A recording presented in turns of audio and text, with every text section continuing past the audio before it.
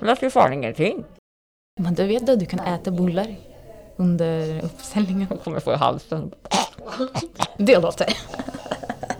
Vi kör igen. Vad sa jag? Jag tror det var jag som pratade. Men vad sa du?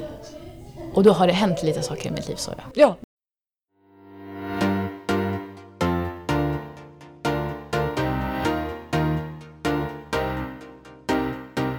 You are listening to Polecast Sweden, brought to you by Silla, Tess and Jess. Du lyssnar på Polecast Sweden med Silla, Tess och Jess.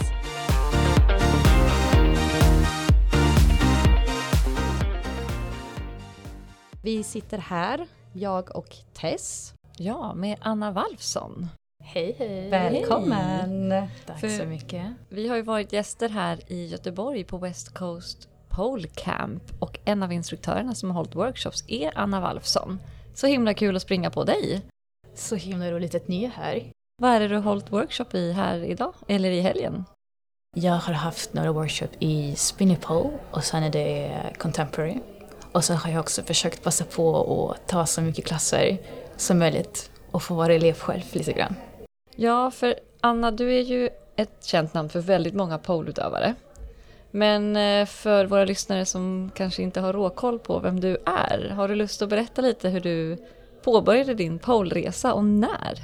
Ja, absolut. Jag har faktiskt hållit på i mer än 10 år nu. Så det är jättelänge. Det känns inte som det är så länge, men det är väldigt många år.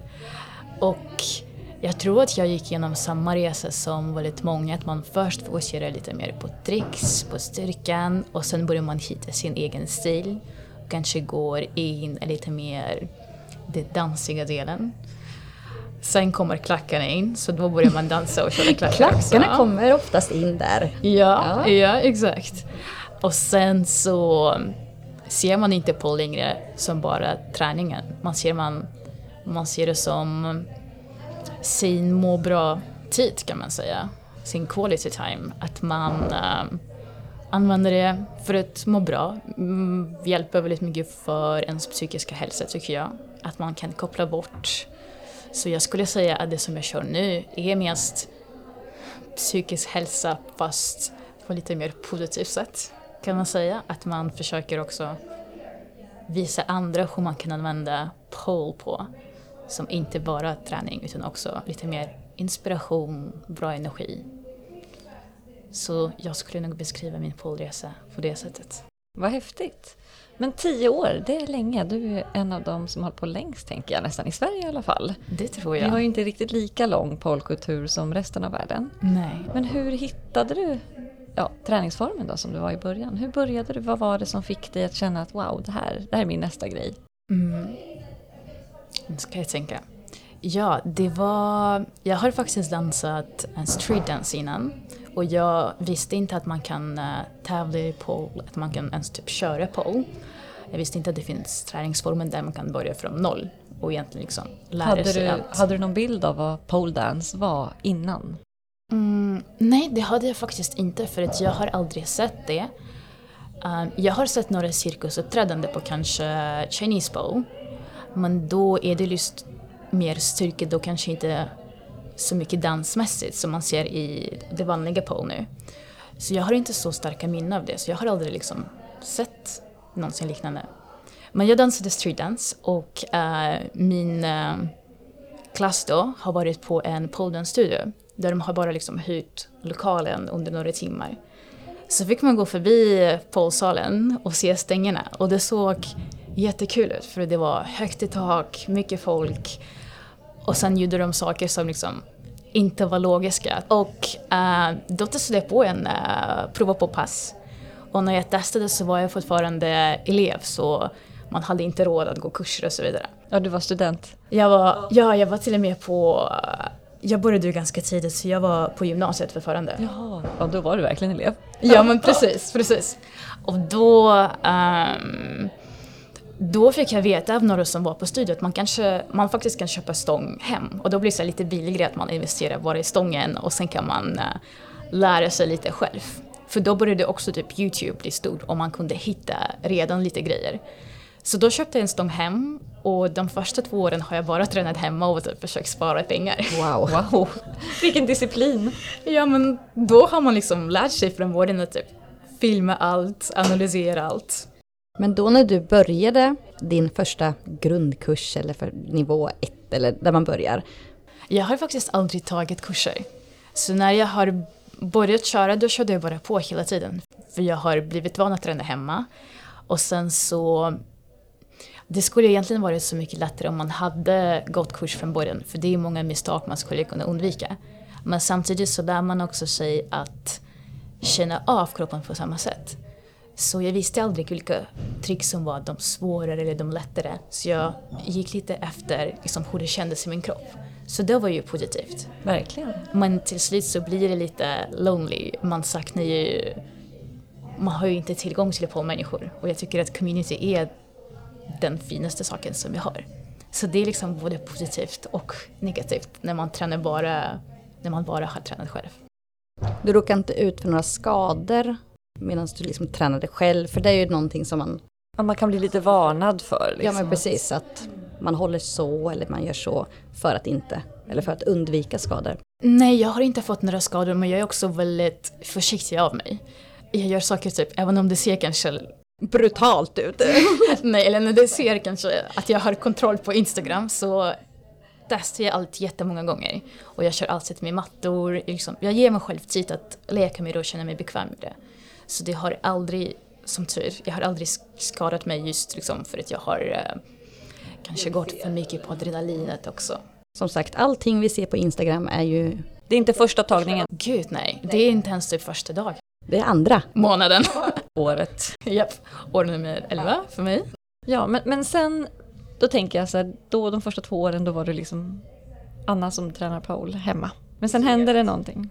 Ja, då började man känna att taket är lite för lågt. För då började man se också lite mer videos. Jag tror att det var då Instagram har blommat upp lite. Exakt. Och då tror jag att jag också har pratat med någon att det finns något som heter open pole. Och då har jag hittat att det faktiskt finns tider när man kan träna själv i salen. Och då var jag fortfarande elev, så då hade jag fortfarande inga pengar. Och då tänkte jag... I vilken stad pratar vi om? Stockholm. Jag har bott i Stockholm hela tiden. Yes. Och vi har ju också lite lyx att vi har flera studios. Så då kunde man hitta flera liksom, olika tider som skulle passa. Så det var jätteroligt, för då fick man lite mer höjd. Och då fick man också träffa människor. Och det var ju då jag först kom i kontakt med alla människor. Och då tror jag också att det var då jag träffade Slava och Anna och liksom alla som började under. Jag tror att vi började alla kanske för 11 år sedan. Så det var också kul att se att det finns så många olika stilar. Att man kan göra så mycket av pole. Och ha liksom också personligheten i det man gör. Så det var väldigt inspirerande. Tack att det finns open pole.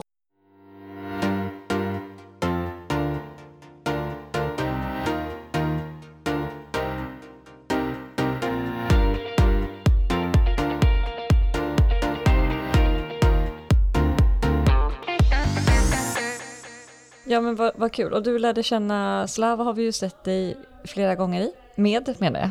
Förlåt, jag säger om det. I dubbelt vill jag säga. Och tur att det var tvärtom du sa. Så vi börjar om där. Ja.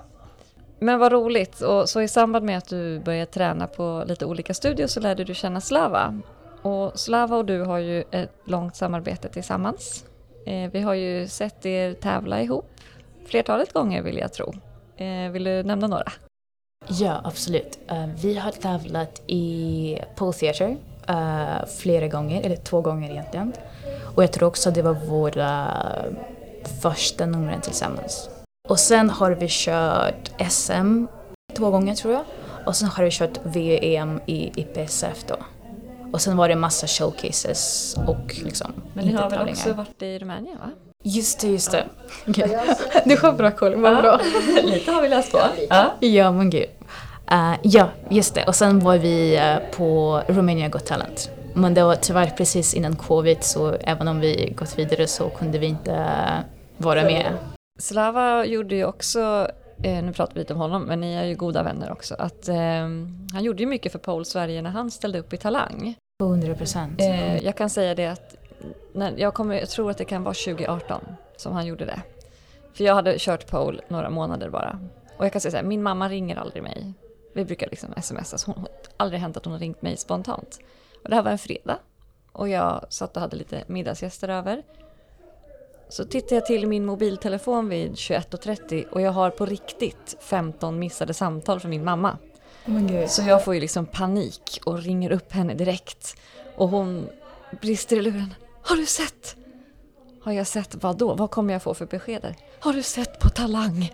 Vet du vem Slava är? Han kör ju pole och det gör ju du. Känner ni varann? Det var det vackraste jag sett. Och så han förändrade ju liksom vad pole dance, bilden vad många hade som var pole dance har ju han hjälpt till att förändra. Att det kan vara en konstform, ett uttrycksform. Ja, gud, 100%. Också att folk fick möjlighet att se inte bara ett nummer utan 3 nummer. För han gick ju hela vägen till finalen. Ja, men det var faktiskt genom honom som jag hittade dig.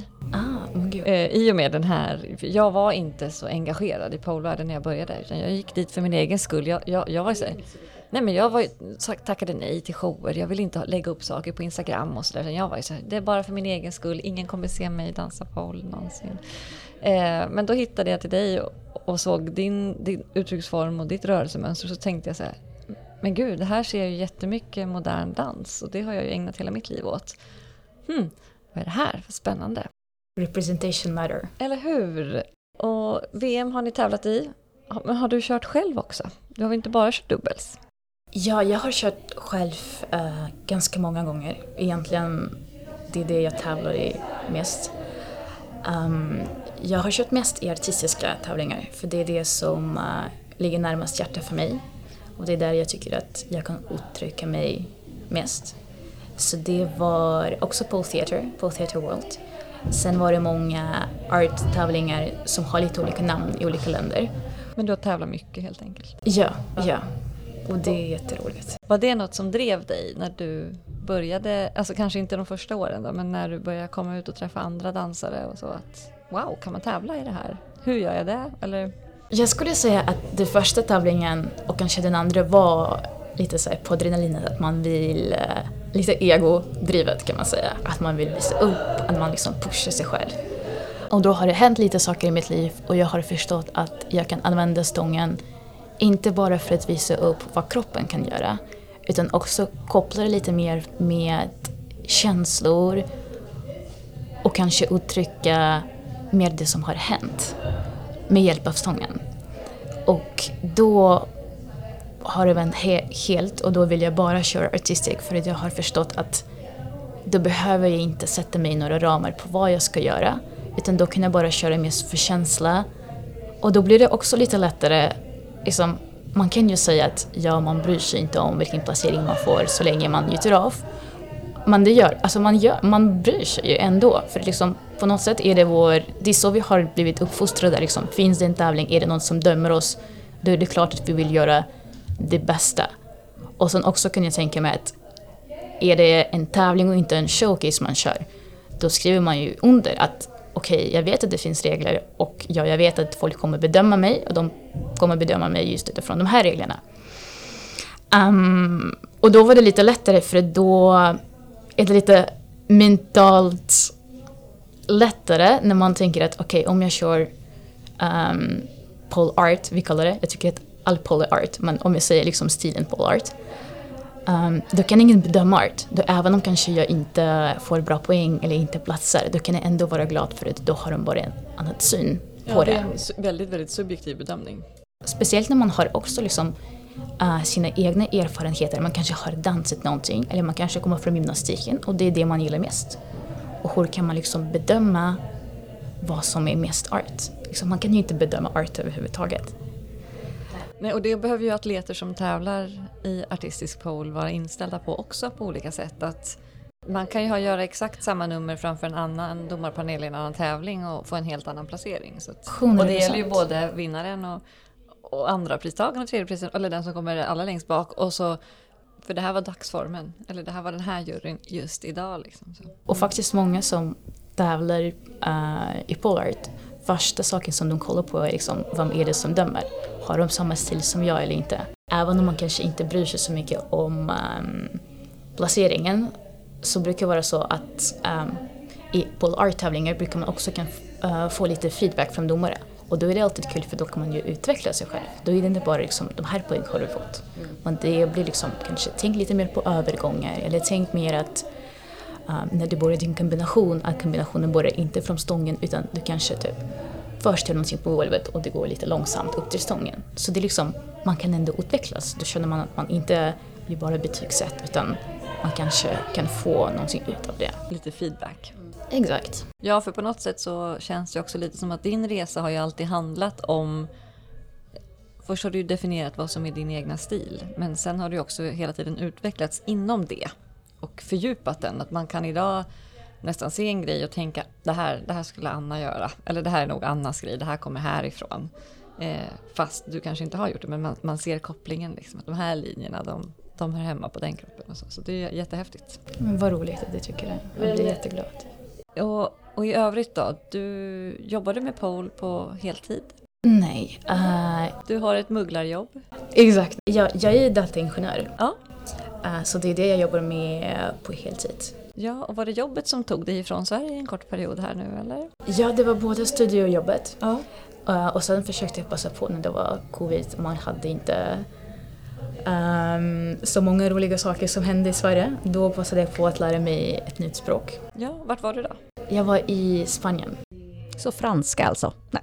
Eller hur? De har faktiskt 5 olika språk i Spanien. Jag gjorde det misstaget för några år sedan när jag åkte till Barcelona och tänkte att nu ska jag lära mig spanska. Men så pratade de katalanska. Men hur länge blev du i Spanien? Jag var där nästan 1,5 år, tror jag. Tränar du på någon studio där då? Ja, det gjorde jag såklart. Man kan ju inte åka någonstans. Inte 1,5 år utan att träna? Nej, gud. Först bodde jag i Madrid och då tränade jag i typ alla studios i Madrid. Liksom också som i Stockholm, de som har open pole, där är jag. Sen flyttade jag till Valencia. Där var det lite svårare för att det är lite, även om det är storstad, så är det lite färre studios där. Och sen var jag i Santander. Men en sak som förvånade mig lite är att liksom konceptet, open pole-konceptet, är inte lika populärt där. Så de har väldigt många klasser, men de har inte så många OP-tider man kan träna. Eller så har de inga alls. Det finns många studier som inte har det. Och då är det bara instruktörer som jobbar där som får träna. Och jag vill ju inte instruera där hela tiden. Jag ville bara liksom köra lite workshops eller träna själv. Och då fick jag ju träna ibland. Man liksom, åker man dit som liksom en student eller en elev, då är det väldigt svårt faktiskt att hitta tider som man kan träna på. Har du kunnat ta med dig någonting från andra studios hit som bara, men det här funkar jättebra här, eller tips? Och... Ja, absolut. Det finns ju alltid som både saker som man vill ta med sig hem, men samtidigt också saker som man börjar uppskatta lite mer hemma när man tränar utomlands. Det som jag tycker att spanjorer är väldigt duktiga på är gemensamhet. De har väldigt många event eller bara liksom middagar utanför de träningstiderna. Men lite som after work. Exakt. De värnar om polefamiljen. Ja, men precis. Lite faktiskt som ni körde med eventet med polehänget. Att man kan lära känna personer när man har lite mer tid, är lite mer avslappnad. Inte behöver springa till jobbet eller springa hem till familjen eller något sånt. Så det tycker jag de är jätteduktiga på. Sen tycker jag också många som jobbar där med pole jobbar heltid med det. Så därför blir det lite lättare för dem att ta hand om sin mental hälsa, kan man säga. För då liksom hela deras liv är upplagt efter liksom hur de kör. För det vi ser i Sverige är liksom att de flesta har heltidsjobb. Och man undervisar på för man tycker att det är kul. Och då blir det väldigt lätt att man glömmer sig själv när man börjar undervisa. Så jag tycker att de är väldigt bra på liksom den här mental health-delen där. Man gör en sak. Ja, och den exakt. gör man ordentligt då. Exakt. Och så lägger de faktiskt upp som schemat. Okej, de här tiderna jobbar jag. Så de här tiderna kan jag träna. Den här liksom aktiv vila, att jag inte gör någonting alls. Så det är liksom inte bara i teori, utan de verkligen har liksom struktur på det. För då blir det liksom Ja, men som ett arbete. Ja, för då blir det mycket lättare för att man tänker ju på mycket saker. Men ibland hjälper det att ha struktur. Och det är ju sant som du säger. Och pole i Sverige, eller de brukar säga att Sverige rent generellt är ett svårt land att bli rik i. Alltså, eller det är svårt att driva ett företag. Och vill man då driva en pole-studio som då är lite beroende av att människor ska ha möjlighet att komma och träna, då måste man ju titta, när kan människor träna? Och det är ju kvällar och helger, den stora massan. Även om vi gärna gillar generösa OP-tider och så. Och då behöver man ju hitta en livsstil och en livsform där man är tillgänglig, kan ha studion öppen de tiderna där folk faktiskt vill betala för att komma. Och det tänker jag, det kan nog ta ett tag innan man kan göra det på sin heltid. Så många har andra jobb också. Och då sitter man plötsligt med kanske en 100% anställning och ett 100% åtagande på sin studio. Och allt vad det innebär och så. Så det är nog lätt att hamna i fel fack och glömma bort det här viktiga som du sa. Att man börjar med pole för att man mår bra, för att det är roligt, för att man blir inspirerad och går vidare. Ja. Men att man istället låser in sig och blir fångad av sitt livsval så att säga.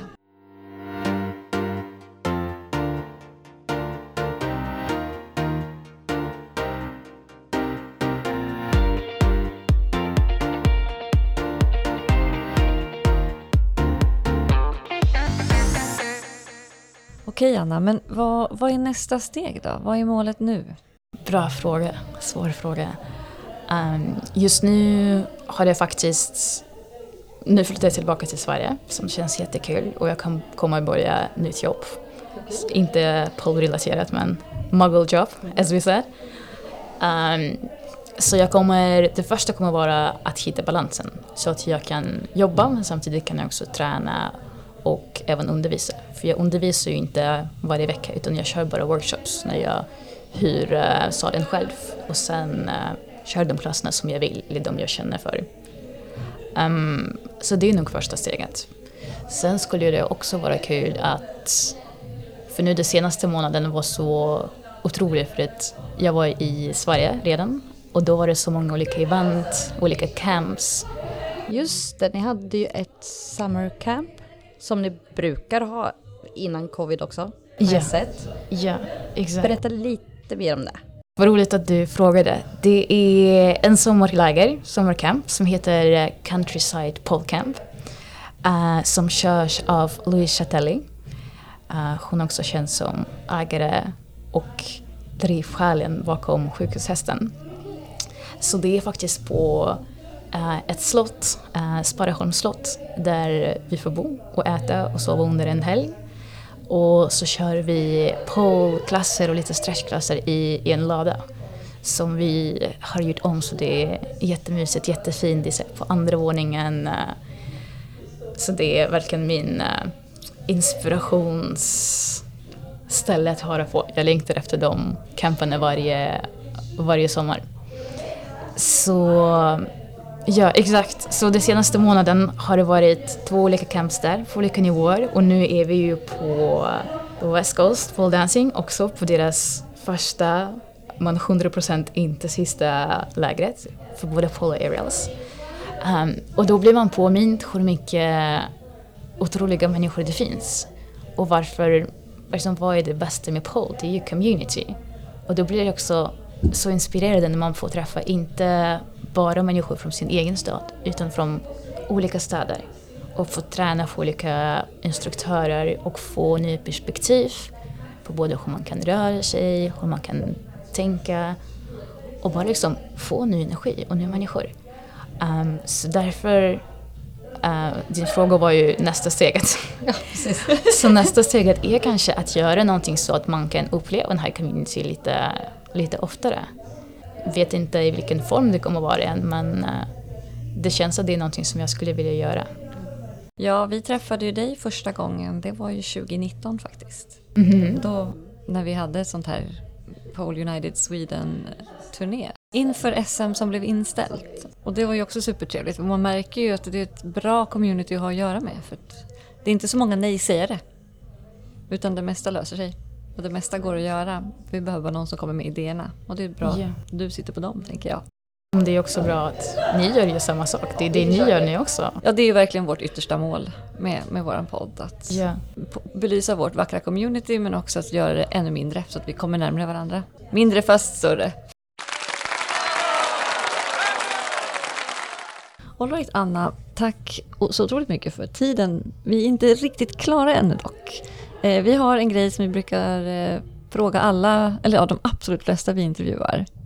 Och det är lite snabba frågor. Du får 2 alternativ och du ska bara utan att tänka svara det ena av dem. Okej. Är du med? Jag är med. Då kör vi. Katt eller hund? Inget. Kaffe eller te? Te. Pannkakor eller våfflor? Inget.